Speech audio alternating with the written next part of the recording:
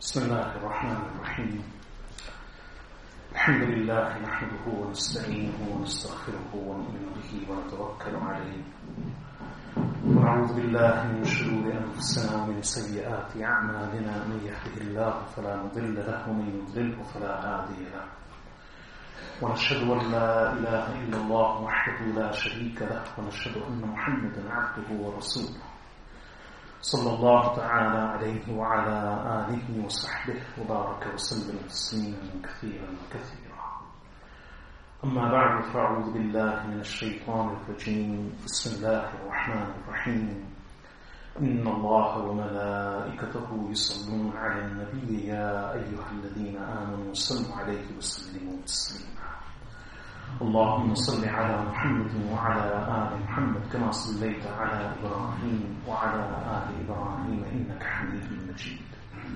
اللهم بارك على محمد وعلى آل محمد كما باركت على إبراهيم وعلى آل إبراهيم إنك حميد مجيد. Respected listeners, Assalamu alaikum wa rahmatullahi wa barakatuh. As has been announced, inshallah, today we will begin the study of a hadith from Sahih al-Bukhari about Sayyidina Ibrahim alayhi salam and his family.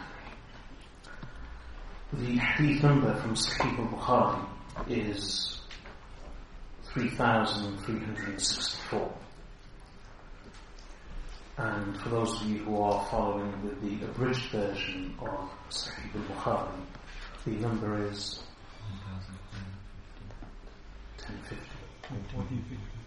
1,450. 15. So for those of you who are following with the abridged version, it's 1415 and 1,415, and for those of you who are following with the original of Imam Bukhari rahmatullahi alayhi Sahih, the hadith number is 3,364. وبالإسناد المتصل مني إلى الإمام البخاري رحمه الله قال حدثني عبد الله بن محمد قال حدثنا عبد الرزاق قال أخبرنا معمر عن أيوب السختياني وكثير بن المطلب بن أبي وداعة يزيد أحدهما على الآخر عن سعيد بن جبير عن سعيد بن جبير قال ابن عباس رضي الله عنه. I relate with a continuous and uninterrupted chain from me to Imam Bukhari rahimahullah, who says Abdullah ibn Muhammad related to me, that Abdul Razzaq related to us, that Ma'mar informed us, from Ayyub al-Sakhtiyani and from Kathir ibn al-Muttalib ibn Abi Wada'ah, each of them adding more than the other, from Sa'id ibn Jubayr, who said, Abdullah ibn Abbas radiyallahu anhuma said, and thereafter the hadith begins. That was the sanad, the chain of transmission from Imam Bukhari rahimahullah till Sayyidina Abdullah ibn Abbas radiyallahu anhuma, the cousin brother of Rasulullah sallallahu alayhi wasallam. He then relates the full hadith. Now it's a fairly long hadith and a couple of pages, and the topics covered are mainly about the emigration of Sayyidina Ibrahim the travel of Sayyidina Ibrahim alayhi salam with his wife Ummuna Hajar radiyallahu anha and their son Sayyidina Ismail alayhi salam from their land of residence in Canaan in modern-day Palestine to Makkah al-Mukarramah. There, the Prophet Ibrahim alayhi salam left his wife and child, and they remained behind. They inhabited the area. They were joined by the famous tribe of Jurhum. Later, eventually, the whole area became a inhabited settlement. And then Sayyidina Ismail alayhi salam grew up. He had further encounters with his father, and eventually the end of the hadith speaks about the building of the Kaaba jointly by the Prophet Ibrahim alayhi salam and his son Ibrahim alayhi salam. Now, before we actually begin the hadith, I'd like to give a brief introduction on two things. One, the significance of studying this particular hadith. And number two, the position of Sayyidina Ibrahim alayhi salam and that of his family in Islam. Both points are actually related.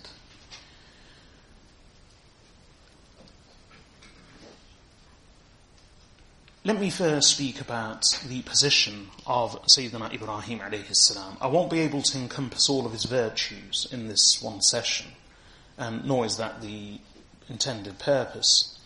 But just to shed some light on why he matters and why this particular hadith is important and why he has such a prominent position in Islam.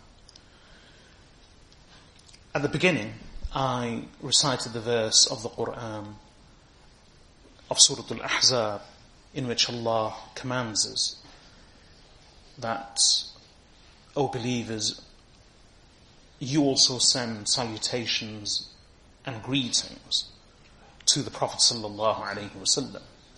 And in response, both you and I read Salat and Salam, and the most famous Salat and Salam is what we call the Salat of the Prophet sallallahu alaihi wasallam and Ibrahim alayhi salam, the Salat and Salam which is recited in the Tashahhud of Salah. And the words are Allahumma salli ala Muhammadin wa ala ali Muhammad kama sallayta ala Ibrahim wa ala ali Ibrahim innaka Hamidun Majid. And it continues. So in this prayer, in this salutation and greeting to the Messenger sallallahu alaihi wasallam, the most authentic one, the most famous one, the one which is actually included in our daily 5 times salah and any other salah we may perform, we notice that 2 prophets' names are mentioned. The purpose is to send greetings and salutations to the Messenger sallallahu alaihi wasallam. And yet in that salutation, the name of the Prophet Ibrahim alayhi salam is mentioned. And that's unique in our salah, in the salah of every single Muslim, till Yawm al-Qiyamah. For every person who recites this salat and salam in their tashahhud and salah, the name of the Prophet Ibrahim alayhi salam, alongside that of the Prophet sallallahu alayhi wasallam, is mentioned. Furthermore, in the Holy Quran, Allah subhanahu wa ta'ala mentions Sayyidina Ibrahim alayhi salam in approximately 60 verses throughout the Quran in different surahs. And when we look at the details of his mention in both the Quran and the Hadith and the virtues associated with him, we learn that after the Prophet Muhammad sallallahu alaihi wasallam, he is the mightiest and the leading prophet of all of the messengers of Allah. So his position is second only to the Prophet sallallahu alaihi wasallam.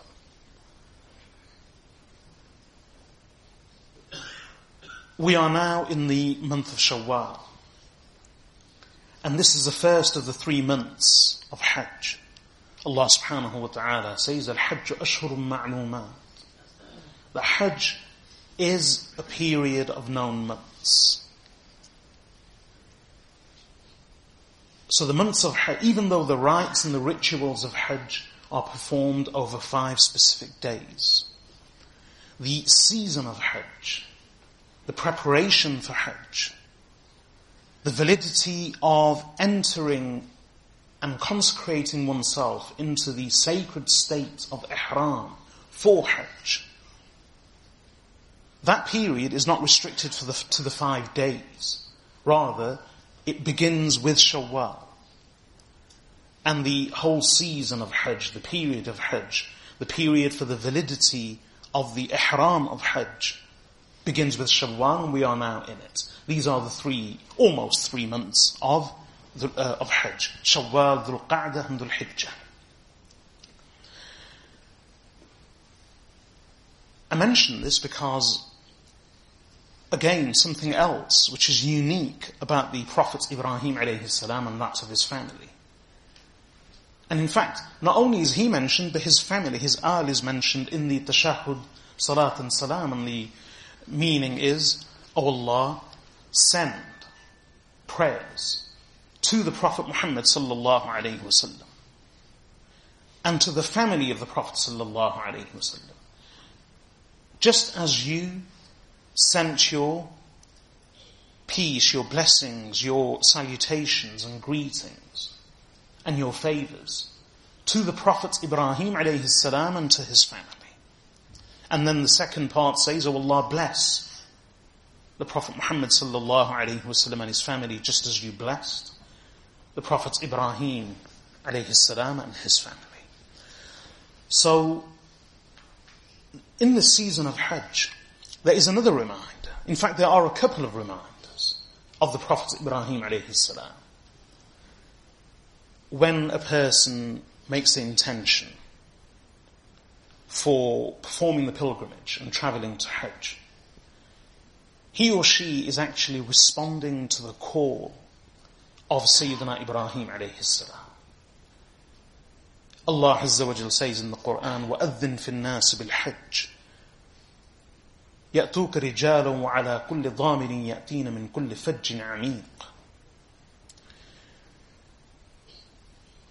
That announced after he had completed the renovation and the building of the Kaaba, Allah instructed him, announce amongst the people, announce the Hajj.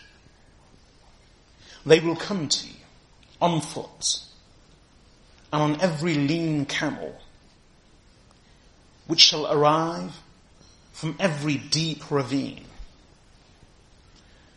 And this depicts the convergence of large numbers of people from all corners of the world upon the house of Allah subhanahu wa ta'ala and the holy city of Mecca, especially in the season of Hajj.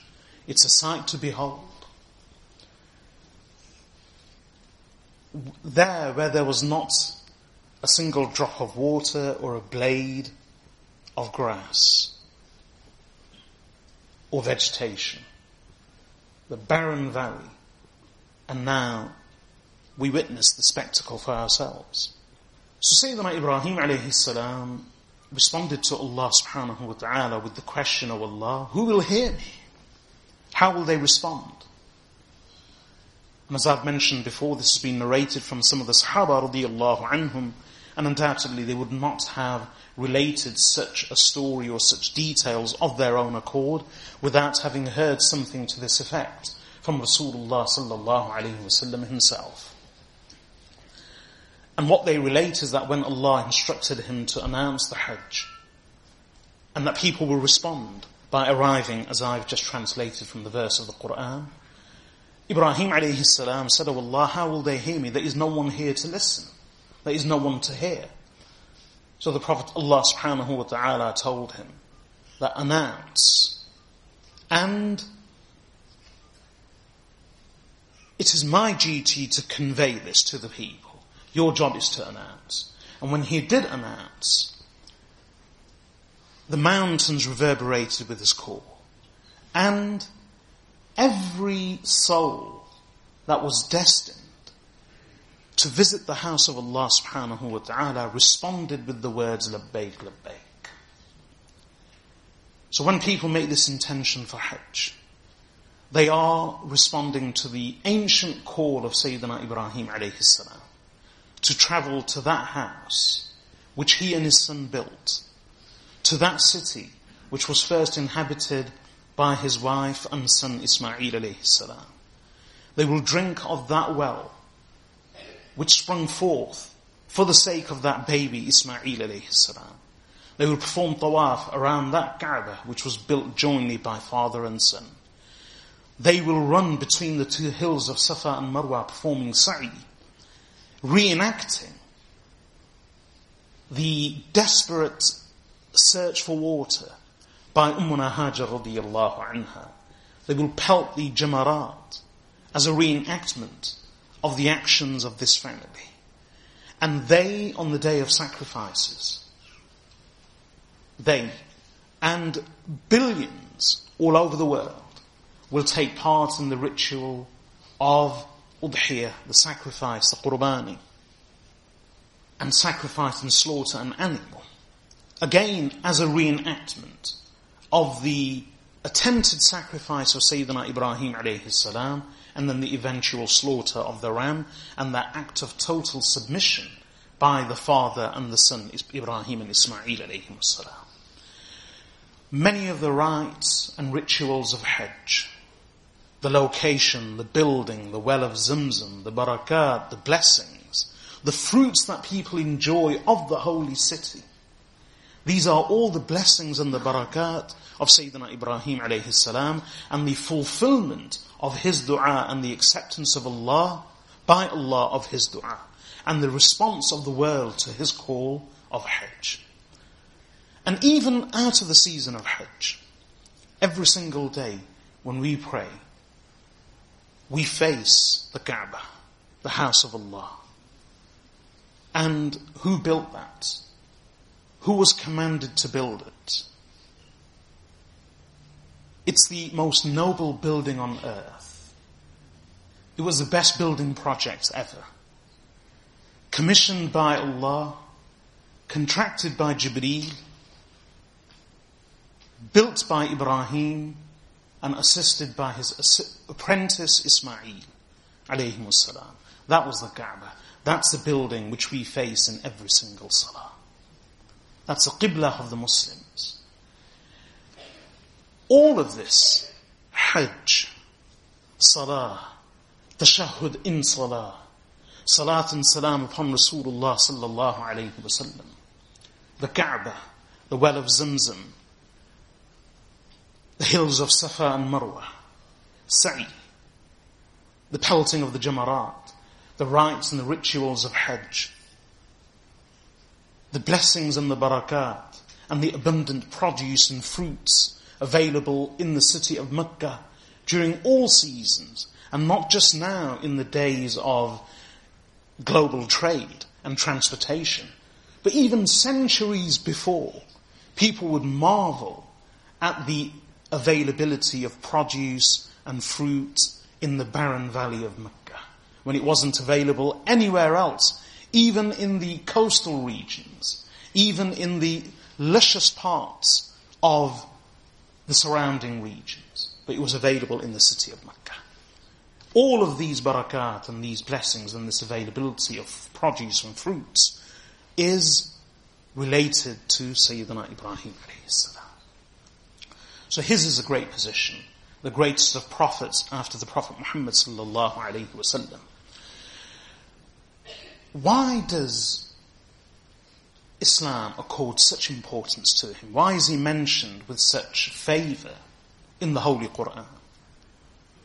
To the extent that we as an ummah have been commanded to follow in the footsteps of the Prophet sallallahu alaihi wasallam, and he himself in the Quran has been commanded to follow in the footsteps of the Prophets Ibrahim alayhi salam and his prophet children. فَبِهُدَاهُ مُقْتَدِهِ, Allah says, and follow in their footsteps. Bismillahir Rahmanir Rahim. Continuing with the hadith from before Salah. I was giving an introduction to the significance of this hadith and the position of Sayyidina Ibrahim alayhi salam in Islam. In fact, not just the Kaaba and Mecca and Zamzam and the rites and rituals of Hajj and Umrah, but even the presence of this ummah is an answer to the dua of Sayyidina Ibrahim alayhi salam. The coming of Rasulullah sallallahu alayhi wa sallam was an answer to the dua of Sayyidina Ibrahim alayhi salam. And it was on the occasion of the completion of the Kaaba, which is what this hadith ultimately leads to, that he made this dua. And Allah mentions it, وَإِذْ يَرْفَعُ إِبْرَاهِيمُ الْقَوَاعِدَ مِنَ الْبَيْتِ وَإِسْمَاعِيلُ رَبَّنَا تَقَبَّلْ مِنَّا إِنَّكَ أَنْتَ السَّمِيعُ الْعَلِيمُ رَبَّنَا وَاجْعَلْنَا مُسْلِمَيْنَ لَكَ مِنْ ذُرِّيَّتِنَا أُمَّةً مُسْلِمَةً لَكَ وَأَرِنَا مَنَاسِكَنَا وَتُبْ عَلَيْنَا إِنَّكَ أَنْتَ التَّوَّابُ الرَّحِيمُ رَبَّنَا وَابْعَثْ فِيهِمْ رَسُولًا مِّنْهُمْ يَتْلُو عَلَيْهِمْ آيَاتِكَ وَيُعَلِّمُهُمُ الْكِتَابَ وَالْحِكْمَةَ وَيُزَكِّيهِمْ إِنَّكَ أَنْتَ الْعَزِيزُ الْحَكِيمُ. I'll just quickly translate or paraphrase the meaning of these 3-4 verses. Allah says, and when Ibrahim and Ismail were raising the foundations of the house, of the Kaaba, they were praying, "O our Lord, accept from us." And then the dua continues, and it includes, teach us our rites, i.e. and rituals of prayer, and of serving you, of performing the pilgrimage. And then the final part of the dua is, and O Allah, raise amongst them, meaning make us Muslims. Ibrahim and Ismail alayhim salam both prayed that, O Allah, make us Muslims. وَاجْعَلْنَا مُسْلِمَيْنَ لَكَ وَمِنْ ذُرِّيَّتِنَا أُمَّةً مُسْلِمَةً لَكَ. Make us Muslims for you, and from our children, from our progeny, raise and create a whole Muslim ummah for you. Ummatan muslimatan lak. And the meaning of make us Muslim, make our children Muslim, make our future generations Muslim, and raise from them a Muslim ummah, the meaning of Muslim in this whole context is not what we think it is, just the term Muslim. Islam, Muslim comes from Islam, and Islam means submission. Commonly it's said that Islam means peace. Of course it means peace, but not linguistically, not technically. Islam stands for peace, yes, but the term Islam is not, the translation is not peace. It means submission. And when Ibrahim and Ismail alayhim salam prayed to Allah that, "O Allah, make us Muslim," they weren't referring to just the label, nor were they saying that, "O Allah, make us peaceful." They were peaceful. Rather, the meaning is, show us how to submit totally to you. Give us the ability, the tawfiq, to submit to you. Ibrahim alayhi salam said, "O Allah, make me a Muslim." Ismail alayhi salam said, "Make me a Muslim," i.e. one who submits to you. And raise from our children an ummah which will submit to you. And that's why Allah says again, مِلَّةَ أَبِيكُمْ إِبْرَاهِيمُ هُوَ سَمَّاكُمُ الْمُسْلِمِينَ. This is the way, the religion of your father, Ibrahim. It is he who called you and named you Muslims. And what does that mean? Named you Muslims after himself and in his dua. That just as he prayed that, "O Allah, make me one to submit to you," Ismail alayhi salam said, "Make me one to submit to you." And both prayed that from our children, raise a generation, raise an ummah, a people who will submit to you. And this is why the term Islam and Muslims, those who submit, even apparent submission is Islam.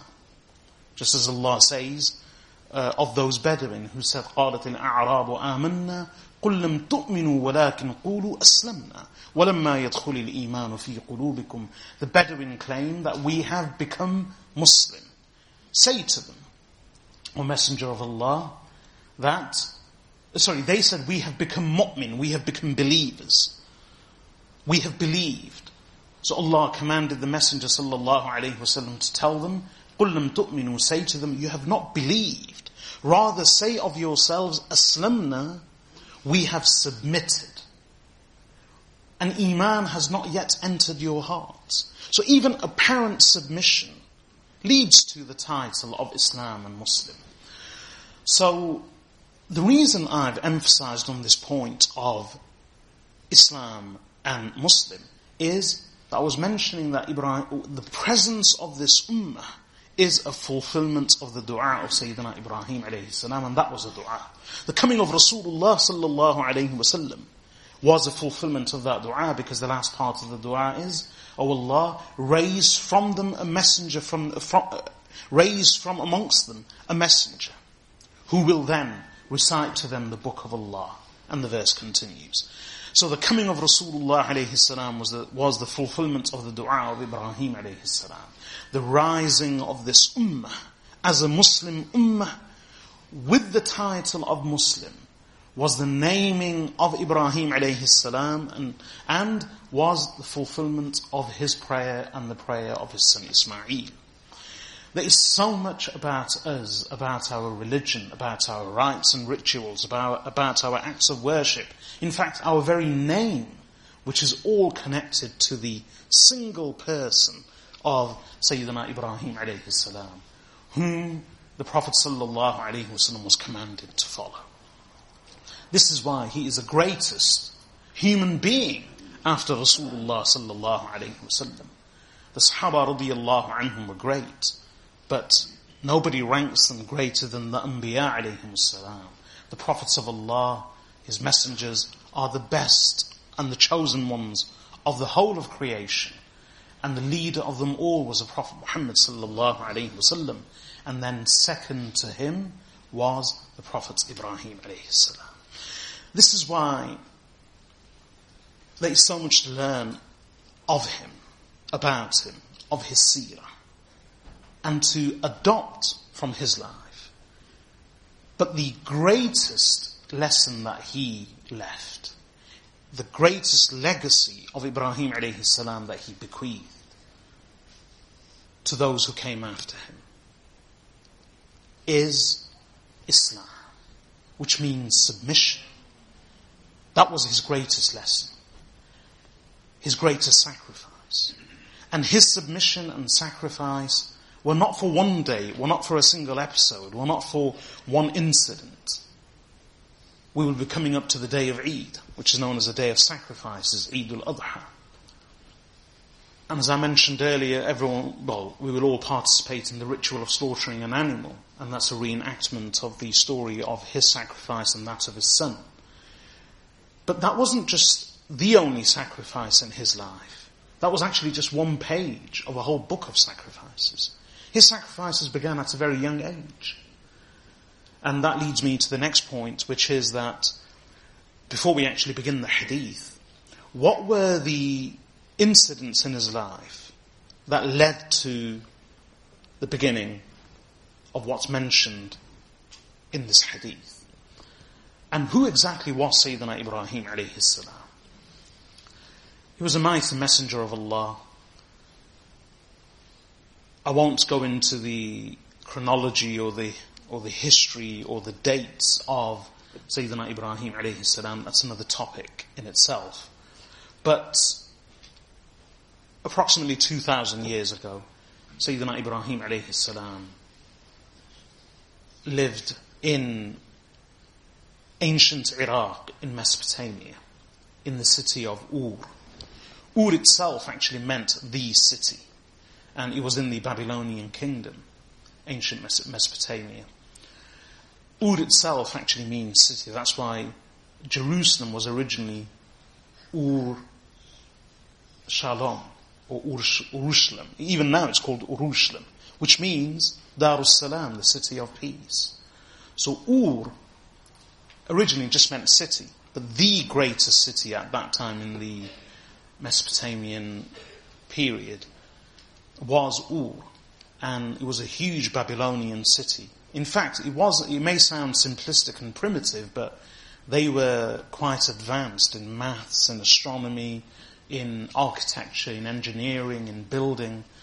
So Sayyidina Ibrahim alayhi salam didn't live in just a primitive, simplistic, simple environment in which many of his fellow people were idolaters and would commit shirk and were so wayward.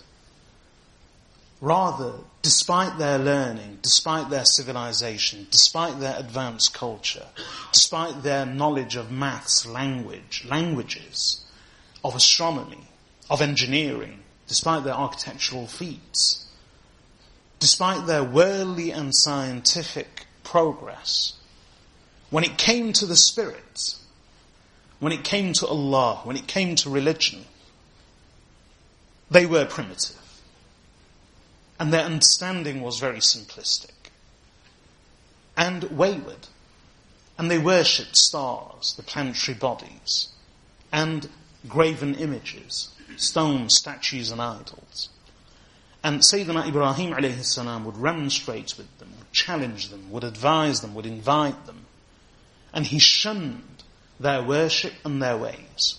This inevitably invited the wrath and the enmity of his people and in fact his own family. And first of all his own father. So Sayyidina Ibrahim alayhi salam,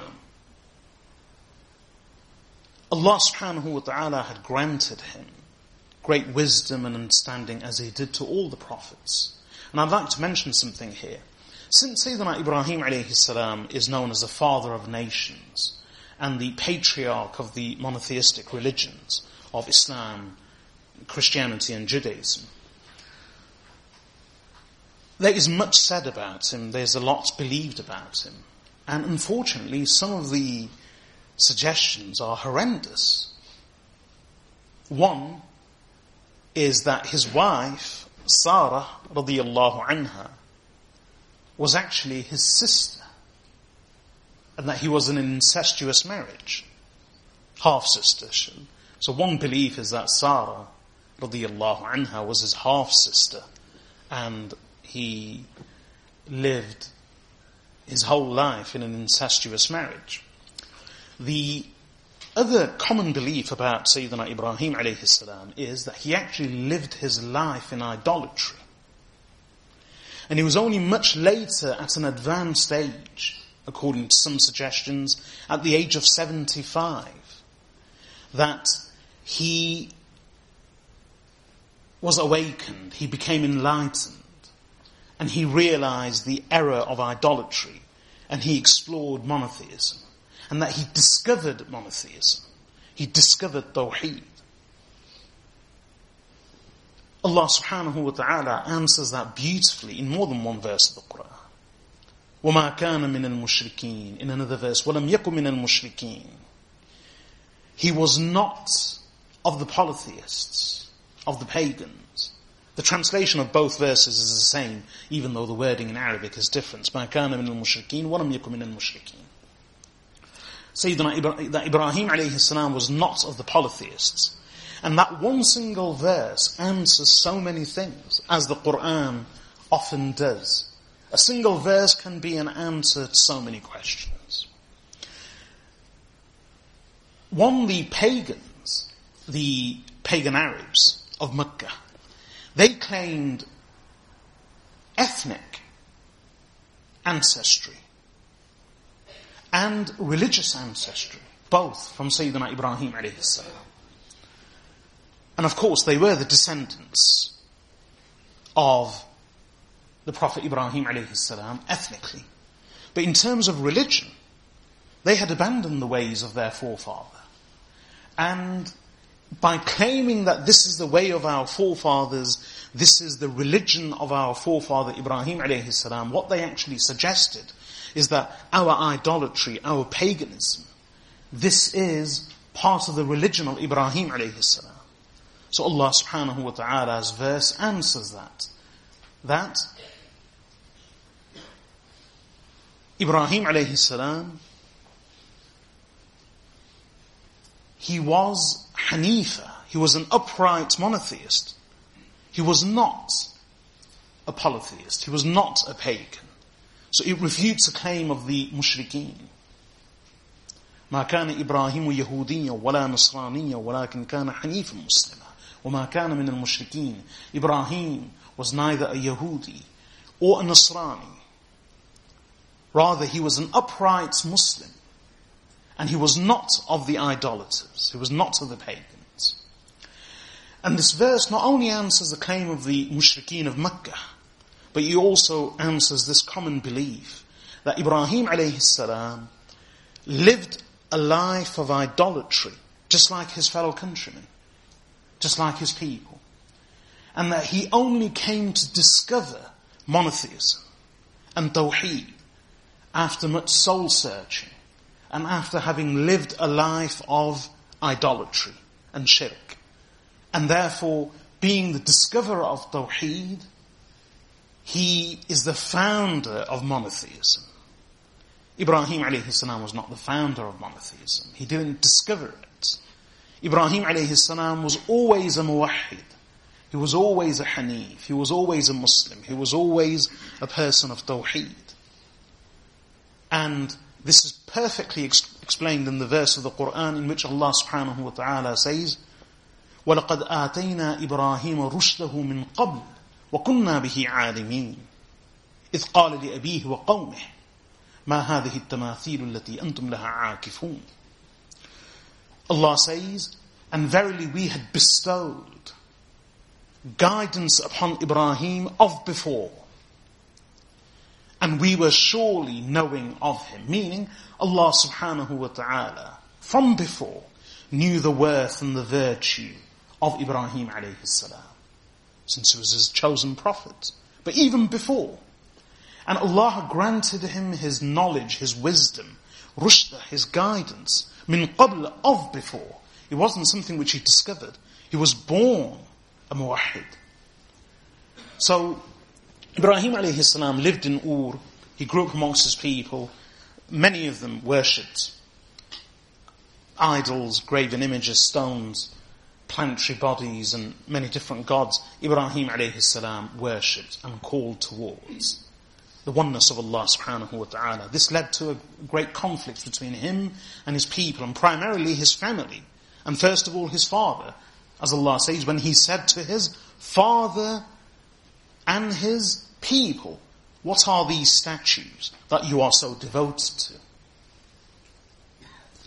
There are many stories about Ibrahim alayhi salam, but probably the most famous one which the Quran mentions is the one of him breaking the idols. And this conflict was long running, and eventually culminated in Ibrahim alayhi salam smashing their idols. And briefly, what had happened is they had a day of a great festival, an annual festival celebration. They invited him to come along. He declined. And in their absence, he went and he took an adze, which is an implement similar to an axe, and he smashed all the idols except the large one. And he then placed the adze, the tool similar to an axe, in the bosom or the cradle or the arms of the idol and left. And similar to statues and stone idols in many parts of the world, on this day of on this great festival, much food had been laid out before the idols. And in the verse of the Quran actually says that he spoke to them, he addressed them, and said, before he smashed them, he addressed them and said, "Why don't you eat? What's wrong with you? Why don't you speak?" And then he smashed all of them, with the exception of the largest one, and then he placed the tool in his hands and left. When the people returned and they saw their smashed idols, they said, "Who has done this?" The people said, "We've always heard of this young man." See? فَتَنْ يَذْكُرُهُمْ يُقَالُ لَهُ إِبْرَاهِيمُ. Not someone who discovered monotheism in the 75th year of his age. Rather, someone who was enlightened of yore, from before. So we've heard of a young man who constantly mentions these idols disparagingly. Ibrahim says, summon him and bring him before all the people. And in fact, that was the purpose of Sayyidina Ibrahim alayhi salam. So that he could present his argument, not to the family, not to a few individuals, but rather to all the people on the occasion of their greatest festival and in the largest congregation. So when he was summoned and brought before them, they interrogated him. And they said, did you smash these idols? And his reply was, بل فعله كبيرهم هذا فسألوهم إن كانوا ينطقون. He said, no, I didn't. He didn't say no. He said, rather, the largest one of these idols, he smashed all the others. So why don't you ask them if they speak? They realized that. How can we ask them? They don't speak. Now, I'd like to say something here. This story may sound rather simplistic. And we may say, well, this is all childish, isn't it? Ibrahim, a young man smashing idols, people coming and inspecting them, demanding to know who had smashed the idols. Ibrahim alayhi salam blaming it on the largest idol, and then the people realize, and telling them, ask the idols. It may all seem rather primitive and simplistic, but there are great lessons in this one story alone. As I said, he wasn't resident in a village. He was resident in Ur, the capital of Mesopotamia at the time. A culture, a civilization, steeped in science, in learning, in writing, in languages, in maths, in astronomy. A civilization of great architectural and engineering feats. The people were advanced, cultured. And yet despite all the learning and all the technology and science, when it came to matters of the spirit, when it came to their relationship with Allah, indeed they were primitive. And this is the cognitive dissonance of man, where at one and at the same time,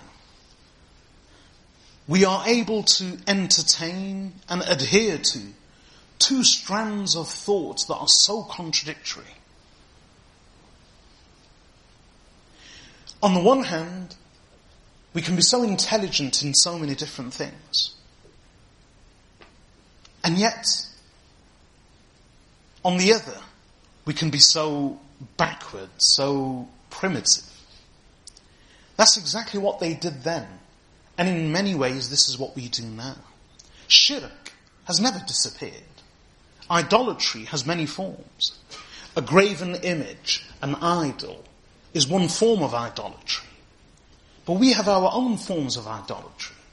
And we may scoff at these people who placed food before the idols, and when they returned and found that they couldn't defend themselves, let alone anyone else, and then Ibrahim alayhi salam told them to ask the idols what had happened to them.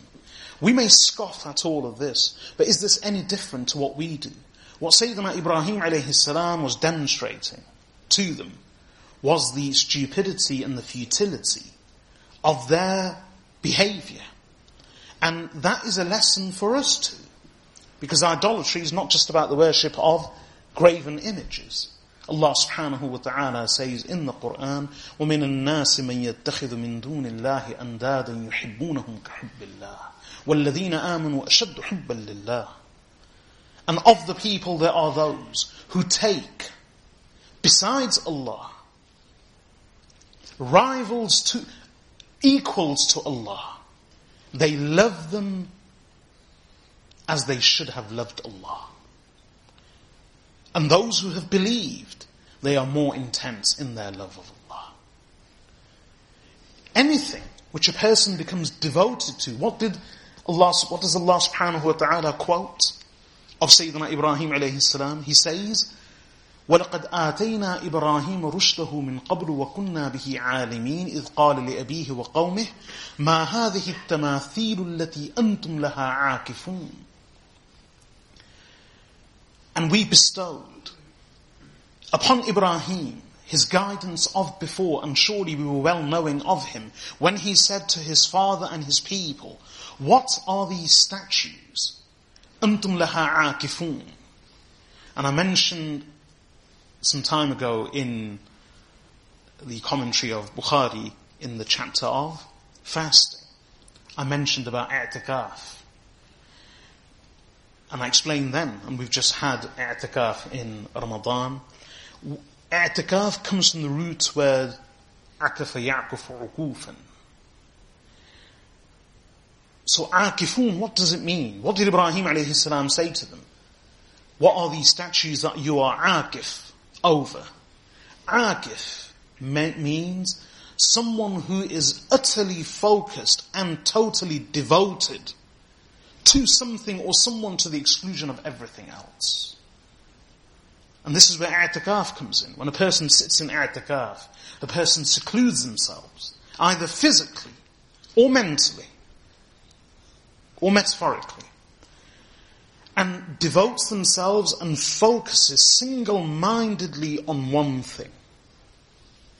And in i'tikaf in Ramadan, a person secludes themselves and excludes everything from their mind, from their life, except Allah subhanahu wa ta'ala and their relationship with Allah.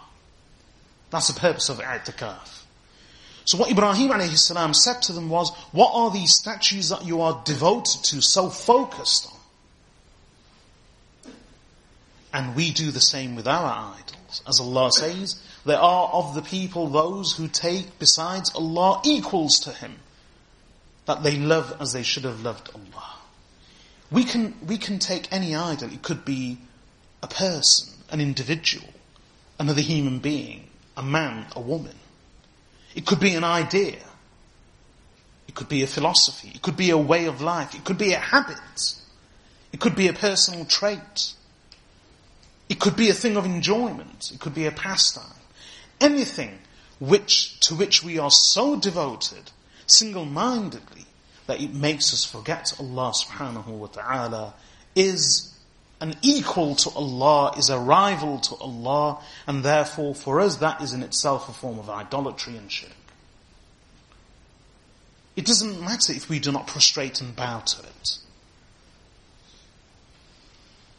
If we believe in the power, in the strength of any force, of any being, of anything besides Allah subhanahu wa ta'ala, that in itself is a form of shirk. And that's what Ibrahim alayhi salam was demonstrating to them. That you worship these idols. You worship these graven images. He smashed them. And illustrated to them that they cannot do anything for themselves, let alone do anything for you. And for us it's the same. Everything that we hold on to so dearly besides Allah, trusting in it, believing in it, lavishly focusing our attention on it, being devoted to it, believing in its strength and its power, ultimately it amounts to nothing without Allah subhanahu wa ta'ala. So that was the lesson. So what happened after that? Sayyidina Ibrahim alayhi salam was persecuted even more severely now by his own people. And then eventually they threatened to burn him alive. Then there's that famous story of him being flung into the fire, saved by Jibreel alayhi salam. And then eventually he left his people. He did hijrah from Ur to a place called Haran, in Arabic known as Harran, in modern day Turkey. And he emigrated there with members of his family. And he said, Inni muhajirun ila Rabbi, I am emigrating to my Lord. I mentioned before that hijrah is a sunnah of the Anbiya alayhim wassalam. And in there is a great lesson for us. Enmity, disapproval, approval, disapproval, friendship and enmity of people doesn't really mean much. Popularity doesn't mean much. The Prophet ﷺ says in a hadith,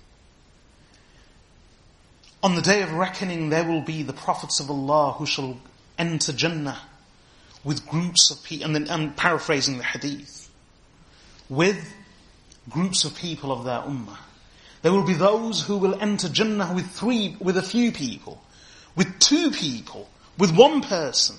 And there will be some Anbiya alayhim salam who shall enter Jannah alone of their ummah. Popularity doesn't mean anything. if Allah subhanahu wa ta'ala was to bestow popularity onto anyone, it would have been the Anbiya and the Rusul, the messengers and the prophets alayhi wassalam. Populism.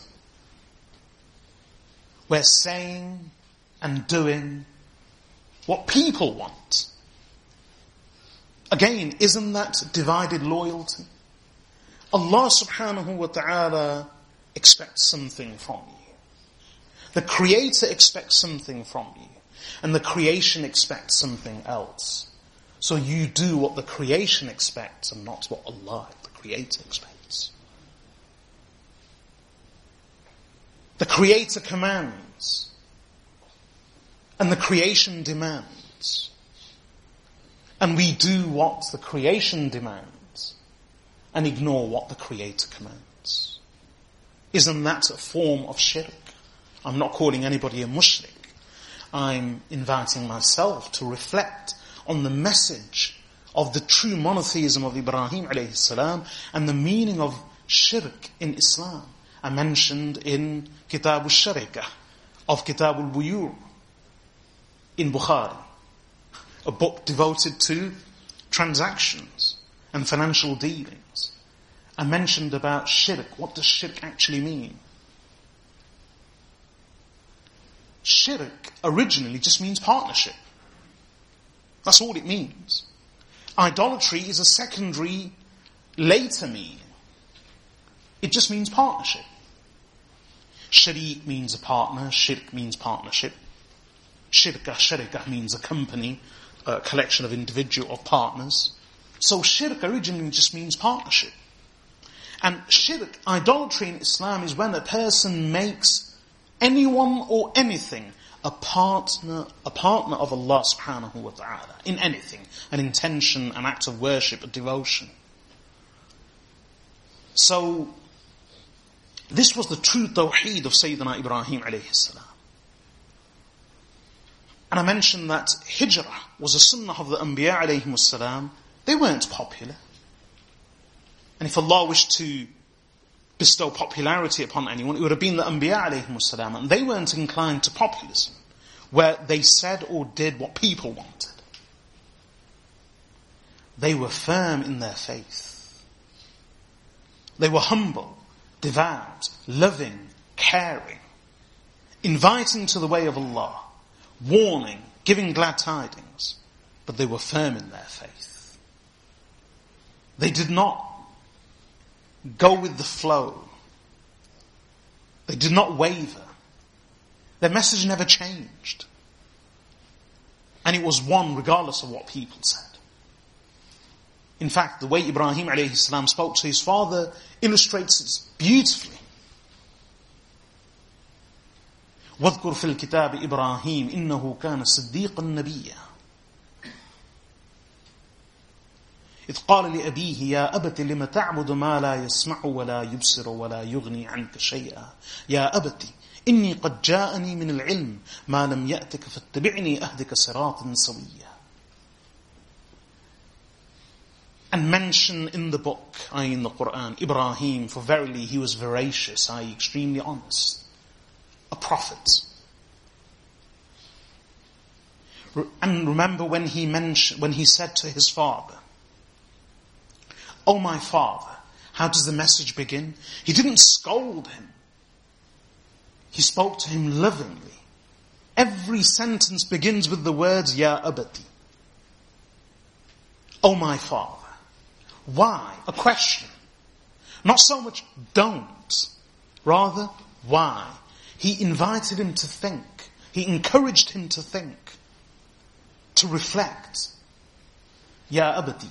Oh my father. Why do you worship that? Which cannot hear, which cannot see, which can't help you in any way, which cannot avail you of anything. Oh my father. إِنِّي قَدْ جَاءَنِي مِنَ الْعِلْمِ مَا لَمْ يَأْتِكَ فَاتَّبِعْنِي أَهْدِكَ صِرَاطًا سَوِيًّا. A beautiful verse. It answers the question that how can a son address the father? The father is older, wiser, more authoritative. He's his dad. How can the son lecture the father? How can the son know better than the father? How can the younger one know better than the older one?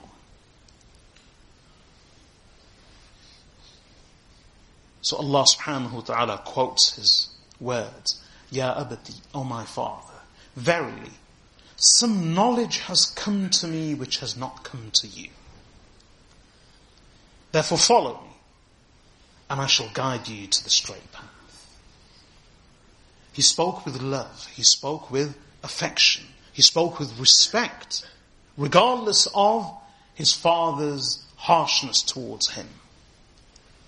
But he remained firm in what he believed. He did not waver. And as a result of adhering to their beliefs and continuing to preach to their people and inviting them to the way of Allah, all of the Anbiya alayhimus salam suffered. All of them. And hijrah was a sunnah of the Anbiya. They were hardly ever revered or respected by their own people. They were almost invariably driven out. It happened with the Prophet sallallahu alaihi wasallam in Mecca. Look at his life and experience in Mecca, in contrast to his life and experience in Medina. The same with Ibrahim alayhi salam. Eventually he had to leave his people. And he had to do hijrah to Haran in modern day Turkey. But originally this was actually considered part of Sham. And that's why in the hadith, Rasulullah sallallahu alayhi wasallam refers to Sham, one of the names he gives to Sham is Muhajar Ibrahim, meaning the destination of the Prophet Ibrahim's emigration. So he lived there for many years.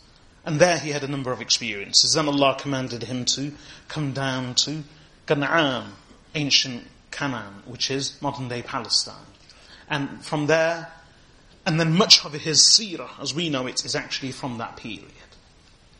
At one time, from Canaan, from modern day Palestine, he also travelled to Egypt, where he had that encounter with the Pharaoh of the day, regarding his sister, which I mentioned, regarding his wife, Sarah radiyallahu anha, of which he did say that this is my sister, but I explained that in the commentary of the hadith not too long ago, a few months ago, in which the Prophet sallallahu alaihi wasallam said that Ibrahim alayhi salam did not utter any lie except 3 lies. But he did so for the sake of Allah. And they weren't lies, as I explained then in detail, because in Arabic, the word kadhib means something that doesn't conform to reality. It doesn't conform to reality. And strangely, this was one of the questions which I actually posed in the Sahih al-Bukhari exam paper to the graduating ulama this year. In the hadith of Bukhari, where Muawiyah radiyallahu anhu speaks of Ka'b al-Ahbar and says of him in one sentence that he was the most truthful of the narrators who would relate the stories of the people of the book to us. But despite this, we experience kadhib with him. And the meaning of kadhib is not a lie, rather something which doesn't conform to reality. Therefore, in Arabic, the word kadhib refers to both an outright lie as well as an error, a mistake. So, Muawiyah radiyallahu anhu was saying about Ka'b al-Ahbar, not that he was a liar, but that he made mistakes. And there was a mistake, there was an error. So Sayyidina Ibrahim alayhi salam, when the Prophet sallallahu alayhi wasallam says of him, he lied thrice. He did not lie except thrice, and all was for the sake of Allah. It wasn't that he was lying, but he said something. It was a form of dissimulation. But he said something which didn't conform to reality. Not as the people thought. But it did conform to reality in one way. And one of them was, he said, Inni saqim, I am ill. And I've explained all of that on that occasion, please refer to it. But the third occasion was when the Prophet ﷺ said he was passing by in the land of a tyrant king. And that was the Pharaoh of Egypt at the time. And the story was that he, being corrupt of nature, they would have their eyes on any beautiful woman. And Sarah radiyallahu anha was extremely beautiful. And it was a strange custom. But if a woman was alone, she was in danger. If a woman was accompanied by her husband, they were both in danger. Because what they would do is kill the husband and capture the woman. But if the woman was with a member of her family, such as her brother, then both of them would be honoured and spared any harm. So Sayyidina Ibrahim alayhi salam, fearing for his life and fearing for the dignity of his wife, knowing the ill intentions of the Pharaoh, who was ultimately the most powerful man in the kingdom, and they considered themselves God to do with people as they wished, to take life and to give life. And in their view, the meaning of giving life was to spare someone on whom the judgment of death had been passed, and then to pass the judgment of death on someone who was totally innocent. So, since the Pharaoh and others like him were of that nature, Sayyidina Ibrahim alayhi salam told Sarah radiyallahu anha that if you are asked, then say that you are my sister. And that is the truth. For here, apart from you and me, there are no other believers. And we are brother and sister in faith. And indeed, Pharaoh summoned her. Sayyidina Ibrahim alayhi salam on that occasion was powerless. And he summoned her to his court. From the moment she left, Ibrahim alayhi salam engaged in salah and prayer. Of course, the salah may have been different, we don't know the details, but he engaged in prayer to Allah subhanahu wa ta'ala and supplication. The king, the tyrant Pharaoh, attempted to advance his hand towards Sarah radiyallahu anha. She immediately, when she realized his intentions, she also began to engage in salah and in prayer and supplication to Allah, both husband and wife in different locations, praying to Allah subhanahu wa ta'ala, engaging in salah. He extended his hand towards her and he was suddenly paralyzed. He suffered the paralysis of the hand. Knowing that she had something to do with this because she was praying, he said, pray to your Lord to relieve me of this, and I will not harm you, I promise. So in her soft nature, she prayed to Allah to relieve him. And instantly her supplication was accepted, and strength returned to his hand, and he was relieved of his paralysis. But a corrupt person is corrupt of nature. Allahu Akbar. Despite witnessing this miracle, he again extended his hand towards her. And again his hand froze, suffering paralysis. He repeated his earlier request, pray to your God. Your God. Pray to your God. Just as Pharaoh and his people said to Musa alayhi salam, pray not to God, but pray to your God. So he said, pray to your God to relieve me, and I promise I will not harm you or repeat myself. She prayed.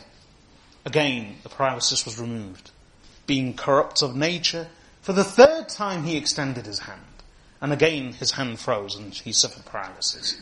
Then she prayed, he requested another dua, she prayed, and then for the third time he came to his senses. But even then, not fully.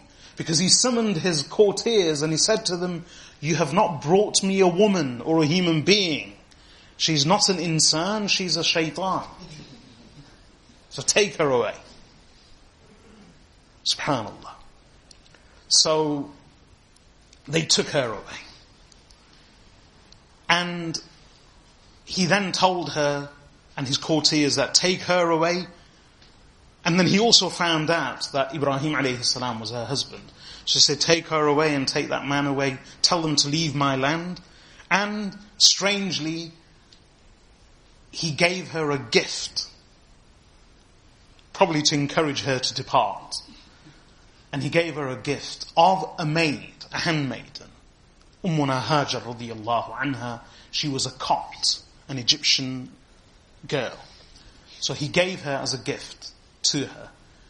So when she returned to Sayyidina Ibrahim alayhi salam, he was still engaged in his dua, in his salah, in his prayer. And he asked her, whilst praying with the signal of his hand, with the motion of his hand, what happened? So she said, Allah subhanahu wa ta'ala protected me, and He returned me to you, and He has also given us a gift of a handmaiden, and that was the Coptic maid Hajar radiyallahu anha,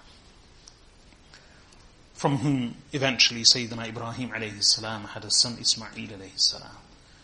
This reminds me, the Prophet sallallahu alayhi wasallam was given a Qibtiyya, a Coptic maid, as a gift, Maria radiyallahu anha, and she bore him many years after his last child.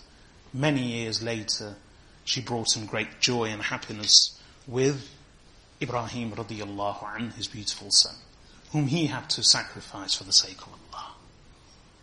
Just as Ibrahim alayhi salam was called to sacrifice his son, but Allah did not take him away.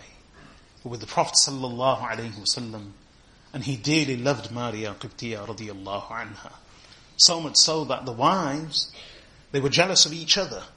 But when Maria Qibtiyya radiyallahu anha arrived, they were all collectively jealous of her. So he had to remove her from near the masjid to a distant area of Medina, where he would go regularly to visit her. And Ibrahim radiyallahu anhu, when he was born, he was so overjoyed, he would bring him, show him to the family. He showed him to Aisha radiyallahu anha, and he said, "Do you not see my likeness in him?" And Aisha radiyallahu anha looked at him and said, "He doesn't look like you." So ghira at the end of the day. Ummuna Aisha radiyallahu anha says that when a woman suffers from ghira, jealousy, the upper part, the valley spins around her. The valley spins. And what that means is that the upper part of the valley appears as the lower part of the valley, and the lower valley appears as the upper valley. And that's in the open, clear desert air. Despite its clarity and its penetration into the mind and its piercing effect, ghira clouds a person's judgment. And we can all suffer from ghira, man or woman. And therefore jealousy is extremely dangerous. Both hasad is dangerous and jealousy is dangerous. It can lead to paranoia, and they both feed off each other. Paranoia feeds off jealousy, jealousy feeds off paranoia. And that's why I've always said, even in English, there's a great difference and distinction between jealousy and envy. We normally use the words interchangeably. We say jealous, if someone's jealous of another person. But strictly speaking, hasad is envy. Envy is hasad. And jealousy is ghira or ghayra, both pronunciations in Arabic. And in Arabic we say ghira and ghayra. And in other languages, especially in Urdu, we say gharat. So, one of those common, famous words and beloved words in Urdu, especially in our culture, izzat and gharat. These two perceptions, these two ideas, notions of izzat and gharat, lead to so much violence, so much conflict, so much ill behavior, and such stupidity. Because with this idea of gharat, a person doesn't think straight or rationally, just as al-Mu'mineen Aisha radiyallahu anha said. So in Arabic, ghira and ghayra refer to jealousy. So what's the distinction between jealousy and envy? Simple. Envy is when you are passionate about what someone else has but you don't have. And jealousy is when you are passionate of what you have. Simple. Envy is when you're passionate about what someone else has. And you may even have it. You may actually have it. But you're still envious. So envy is when you're passionate about what someone else has, and jealousy is when you're passionate about what you have. You don't want to lose it. But in that desire to control, to retain control, to control something which is uncontrollable, to keep something which is not everlasting, to hold on to something which is transient by its very nature, we lose our minds. That's ghayra. Man does it, a woman does it. Men, unfortunately, kill out of jealousy. what the whole Shakespearean play of Othello is about. And he's actually a Muslim. In the Othello is Muslim. Though not referred to as such, but the Turk or the Moor. So men kill in their jealousy. So anyway, al-Mu'mineen Aisha radiyallahu anha, she explains that ghira leads a person to great confusion, and even the valley spins for a woman suffering from ghira, or a person suffering from ghira. So she said about Ibrahim radiyallahu anhu, he doesn't look like you. The Prophet sallallahu alayhi wasallam, his son was taken away from him. And his story is similar to Ibrahim alayhi salam. Maria Qibtiyya radiyallahu anha and Hajar, the Coptic Qibtiyya maid given to Ibrahim alayhi salam. After that, the Prophet Ibrahim alayhi salam left Egypt with both Sarah radiyallahu anha, his wife, and the handmaiden Hajar radiyallahu anha, and returned to the land of Canaan, modern day Palestine. He lived for very long, and despite being greatly advanced in his years, he did not have a child. His family was childless. And Ummuna Sarah radiyallahu anha just wouldn't conceive. And he prayed to Allah subhanahu wa ta'ala for a child, with great patience. Again, this was another act of devotion and patience. Another great lesson for us. From the time he was married at a young age, Sarah radiyallahu anha was actually his cousin sister. Not his half-sister, his cousin sister, his first cousin. Despite being married for such a long time, they were childless, a childless couple. And he continued to pray to Allah subhanahu wa ta'ala, over and over again, with patience, with submission, submitting to the will and decree of Allah, without despair, without frustration. And imagine, Allah then gave him a child, many decades later, scores of years later. And that was only after Sarah radiyallahu anha realized that she was unable to conceive. And therefore she said to Ibrahim alayhi salam that I'm unable to conceive, why don't you marry Hajar, this handmaiden of mine, and perhaps through her Allah may give you a child. So Sayyidina Ibrahim alayhi salam married Ummuna Hajar radiyallahu anha, and then eventually she gave birth to the Prophet Ismail alayhi salam, his first son. This now leads us to the beginning of the hadith, and this is where we'll stop. And inshallah from next week we'll continue with the actual hadith. So before I end, let me just read the first words again of the hadith with the sanad.